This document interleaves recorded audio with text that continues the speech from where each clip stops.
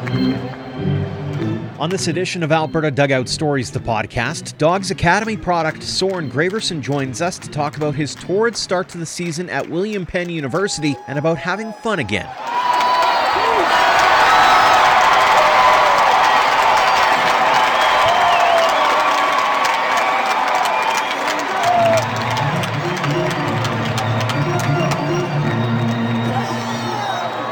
Welcome to episode 123 of Alberta Dugout Stories, the podcast. I'm Joe McFarland.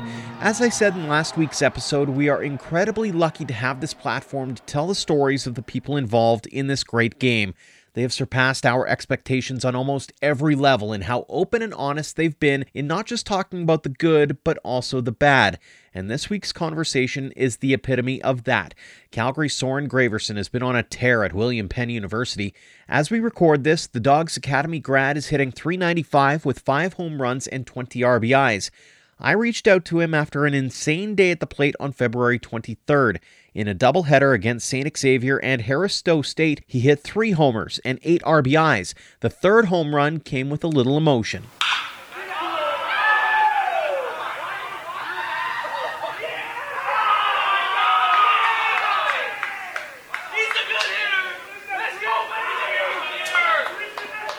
Graverson took some time to admire his handiwork before trotting around the bases there, but there's a lot more to it than just one at-bat, or one game, or one season in his case.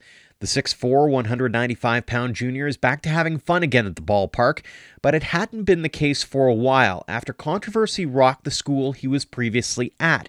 At the end of 2018, Indian Hills Community College baseball coaches Cam Walker and Steve Kletke were accused of misconduct, allegedly providing false identities to foreign students so they could work to raise money for the team. The players, including Graverson, weren't allowed to work under the terms of their student visas, with the players who came forward saying the coaches used physical punishment at practice for violations of team rules. Not only did it lead to ramifications off the field, but it affected players on the field as well. In this candid conversation, Graverson talks about trying to bounce back from that, what he's learned about himself through it all, and he offers a fascinating answer to our usual question of what the game means to him. Soren, thanks so much for joining us here on the podcast. Well, thank you for having me. Let's open things up talking about the start to the season. Opening week, you have that doubleheader and hit 3 home runs and 8 RBIs in just one day. That had to feel pretty good. Oh, yeah.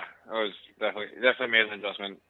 Started fisting the ball well, and it was good. Everything was coming in right where I wanted it. Talk us through the third home run, because as I mentioned off air, there seemed to be a little bit of swagger as you walked towards first base for the first few steps there. Obviously a no-doubter, but that must have meant a little something for you. Yeah, well, obviously I try to play with a lot of respect, but at the same time, I got you gotta let them know. You gotta talk with your bat. I don't go out there and I don't talk shit with my mouth. I try not to. I try to play my game and have it be known. So I wanted them to kind of know that I was there and know that I meant it. You know what I mean? So kind of like a big kind of F you to them, not like the game. And obviously you're letting the rest of the division know that you're here to play. Has it been much of an adjustment at all as you've made your way from one school to your new home? Yeah, well, Indian Hills was good. My sophomore year I didn't play a freshman year because I had UCL surgery. I had that redshirt year, but then I played my sophomore year, and I thought I had a pretty decent year. I saw the ball really well there. We ended up winning 25 games, losing 25 games, but overall I thought it was a good season. And then last year when I came here to William Penn, I had a very troublesome year. I just was all in my head, just couldn't really make an adjustment. I was starting to struggle a lot. And then by the time COVID all kind of struck down, I was really starting to feel it a little bit better. And by then it was already too late, right? So this year it was nice. I guess it kind of sucks to have that whole year off because of COVID. Obviously we haven't played baseball in like 250 days or something like that. You know what I mean? Mm-hmm. But having that time off kind of really let me realize that, just kind of focus more on my mental game, not so much the physical part of it, was good for me. Is that something that maybe over or understated maybe in the game of baseball? Is there's so much that you can do physically, but the mental side of it has to play in as well. And so I'm curious not only to that is how did you overcome that? Was it something that you had to look internally for, or did you look towards teammates or coaches to kind of maybe help you navigate what was going on, as you said, inside your head? Yeah, well, like I said, having the whole year off kind of thing where you kind of had to take a step back away from the game kind of helped me. Like I didn't really have a choice to keep, digging my own grave kind of thing in my head. Like I had to kind of take a step back. But then, my roommates and my teammates here, my one of my best buddies here, Alexander Fisher, he's helped me a lot. Kind of smarten up, you could say, right? He doesn't let me get away with the old woe is me, pity me kind of thing, right? He just tells me to get kind of my head out of my arse and just figure it out. So like that's kind of like the thing I needed really was to take a break. And then I had a good friend, so it really helped me. Does it help as well? Obviously success allows you to have a little bit of fun as well, but does it give you a little bit more joy back into the game now that you're not kind of, I'll call it, overthinking it? Absolutely. I could not agree with you more there. It also, it kind of changed how I view the game. I mean, because right now, every time I step on the field, I don't really care what team we play, but I hate them. I hate the other guys in the other dugout. I don't have to know them. I hate them for a 2-hour, 3-hour, 7-inning, 9-inning game, however long we're playing. I hate those guys for that period of time, and I just have the utmost confidence with it now. Like I don't have to worry. I'm not going up there worried about what they think of me, or other people think I'm going to do, or how my performance is. I mean, if I go for 3 the next game, I'm going to get the next one. That's how I think of it. During the downtime, did you spend a lot of time on the physical side of the game, or did you just sort of dial in mostly on the mental side? Through the whole COVID lockdown stuff, I obviously I didn't want to take a break. I don't think anybody really did, but I just kind of focused more on lifting weights with my buddy back home, Michael Clapperton. We just kind of both just took a break, just kind of enjoyed ourselves, and actually had a summer to be like have a summer, not like baseball wise or anything like that. And we had 3 good months of just not picking up a baseball, and obviously in like a regular setting, like a regular college setting, 3 months without picking up a baseball doesn't sound like a good idea. But at the end of the day, I think it really benefited my mental side of the game for sure. I've heard from different hockey players, and I assume the same can be said for baseball as well. When you eat, breathe, sleep the game, sometimes you can get worn out by it. Sometimes you can burn out from it. Do you feel like that might have been a part of what was going on? I actually couldn't agree more. Like I was definitely waking up, and then the first thing in my mind was, what am I doing wrong with this? I'd be looking at videos or something of my old swings, and you just be breaking yourself down, or you'd be watching like MLB players or other college players on the TV, like the big D1 guys. You'd be watching them on YouTube, and you'd be like, well, maybe I could swing like this guy. He looks like he's doing well. And it gets to that point where you really just like start analyzing everything you're doing for no reason, even though you could be the best athlete out there, but you still don't believe it. That's kind of where I kind of saw myself, is that baseball itself was swimming in my head. I got to ask, it sounds like you're having fun with the game again. I am. I'm having a blast. Baseball, the thing is, I had to realize, especially since I'm going to my 4th year of college, is that, it's you're kind of a piece of meat in the industry. You know what I mean? Like, you're kind of very replaceable. You can be interchanged or whatever. But at the end of the day, we all started playing this game to have fun with it, right? So why not make it fun? Mm-hmm. Let's talk a little bit more about the fun side of it, and especially growing up here in Alberta. As I've said in previous interviews, here in Alberta, here in Canada, you know hockey's getting all of the attention. Football's a close second, and baseball's not necessarily top of mind. So how is it that you stumbled upon the game? Do you remember the first time that you said, this is the game for me? Yeah, well, my brother is 2 years older than I am. And 18 months or whatever. Anyway, he's older, but we were playing soccer like as like 4 or 5 years old. You're just kind of running around doing what kids do, right? Mm-hmm. Just getting dirty. And I just remember one day my dad brought us or got us like these cheap gloves and like tennis balls, and we had this big yard out in front in our neighbor's place, and we would just go and we would just throw the ball around, and we were just kind of like just learning ourselves as like 5-6 year old. And then we got these really like cheap metal bats, right? And we would just try to hit like a fungo. You throw it up and you try to hit it as far as you can. The other one has to go field it. Like absolutely no feel for the game, right? We were just being kids. And then one day my mom sat us both down and was like, "You guys got to pick one. You guys want to be baseball or soccer?" And then I said baseball because I didn't know anything, right? So ever since then I've been playing baseball or Little League. Obviously, you've kind of ascended through the ranks, and you go to Dogs Academy, and you get to take part in that program. Walk us through that sort of transition into making it sort of the full-time meal deal, hoping to maybe make it into a post-sec at some point down the line. Well, yeah, I mean, it got to the point where I was taller than a lot of other kids, and like, yeah, I would compete. Like I felt pretty good at what I was doing for my age. And then my brother and I joined the Coyotes, the Calgary Coyotes. We joined that with Steve Lloyd, and he kind of took us to the next level in the sense that the Calgary Coyotes went to like Las Vegas and Arizona, like Phoenix, to go on these little like tournaments.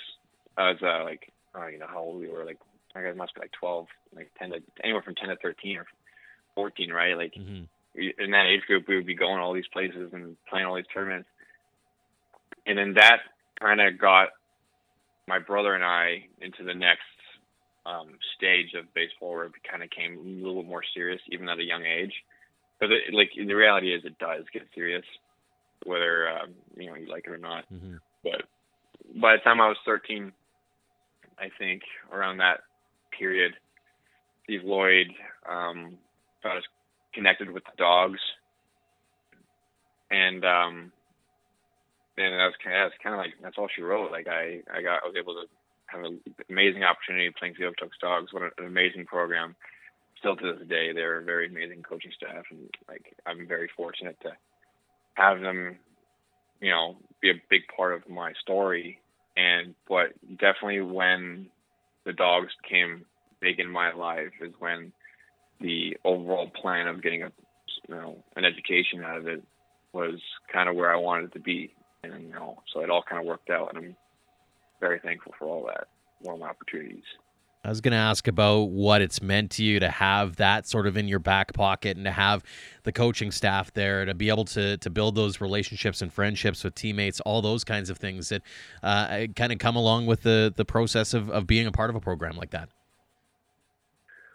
Oh man, the relationships and everything like that you create just go on forever, right? Like one of my best friend back home, we met at Coyotes, but we've played together pretty much since we were 10 years old, 8 years old, up till when we left to go to college, thanks to the Dogs. Like we were always on the same team, and like everybody that I played with, I played with the same guys for 7 years, pretty much, 6-7 years, right? And wait, that doesn't sound right. Around there. No, I think 5 years. And so you play with the same guys, and you get to see all these same coaches, and they get to watch you, and they grow up with you, right? So like they all start to watch how you perform and how you grow, and it's just, I don't know, it's just one of the luckiest things I've ever got to experience in my life is definitely the Dogs organization. And then you move on to Indian Hills, and while you had some success there, it also came with a major controversy at the end of 2018. How do you look back on your time there?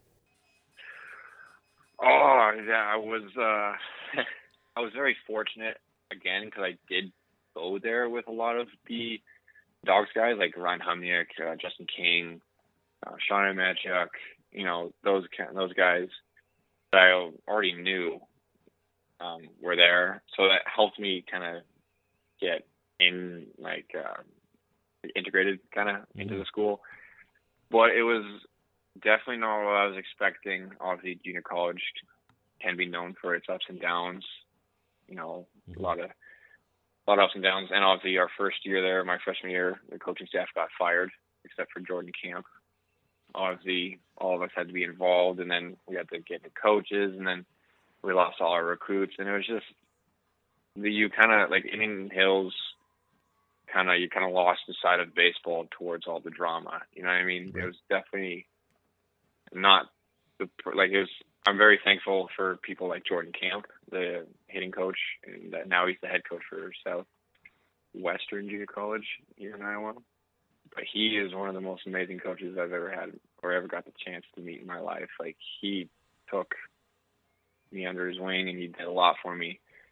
But it's sad that the way that program kind of died out really kind of tarnished what Camp was doing for everybody. So I'm glad he's a head coach now at the end of the day.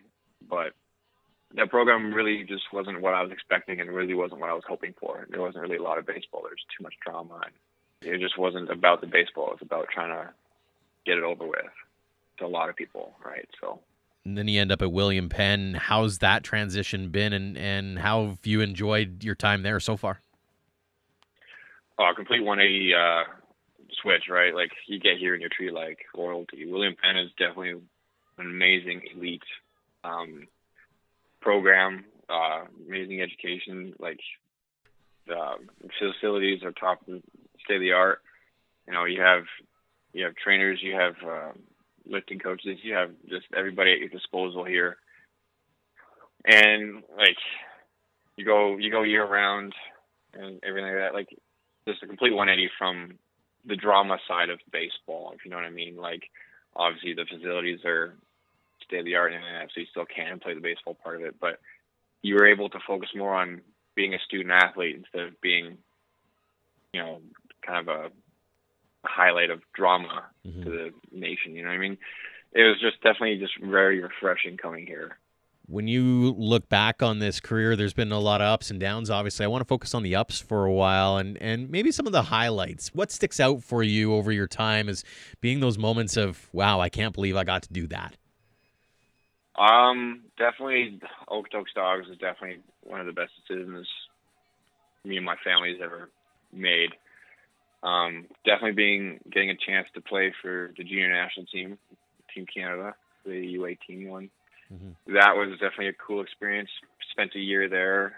Didn't make the World Cup, but it's still just definitely one of those experiences that you'll never forget, right? And honestly, getting an education and being a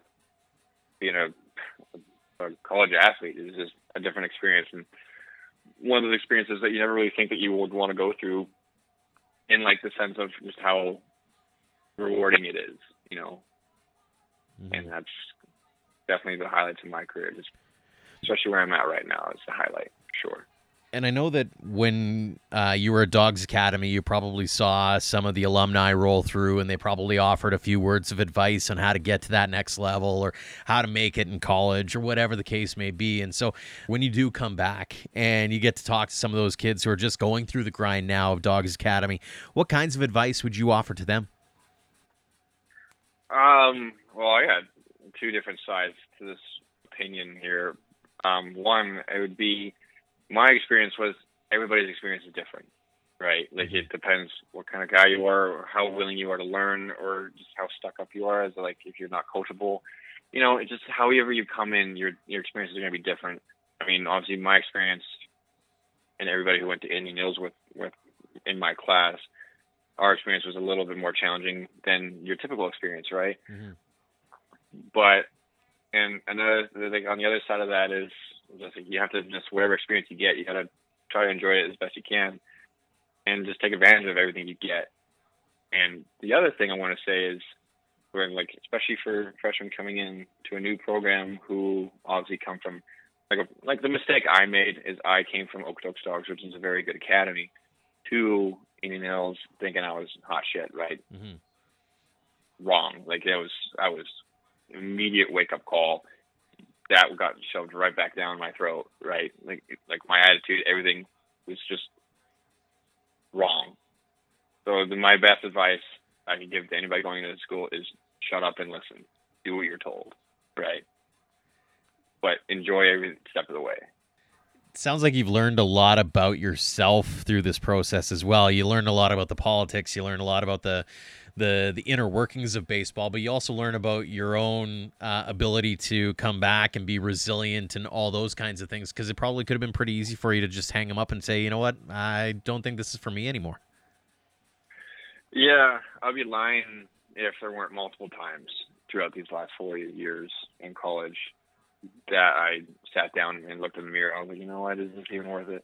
There's definitely at least twice where I even made the phone call to the parents being like, can I get out of here? But those are the moments where, those are the best kind of moments, because you have to really just you have to really bear down and look at yourself, and would you want to be known as the guy who couldn't do it, or do you want to be known as the guy who did it, kind of thing. For me, that's kind of how I got through that. Even though, like, everybody's going to have, like, I'm not ashamed of it. You know, you're going to have those moments of weakness, right? Mm-hmm. Where you're just like, you don't think you can do it. But at the end of the day, I did it. And there's nothing wrong with being human in that aspect. Like, you don't have to do everything. I don't know. At the end of the day, I just wanted to be the guy who did it, not the guy who quit. How proud of yourself are you for doing what you've done, and again, to that point of being able to come back from some of the downfalls of it, to especially when you look at this year, for example, and the way that you've started off this spring, it's got to feel pretty good. How proud of myself am I?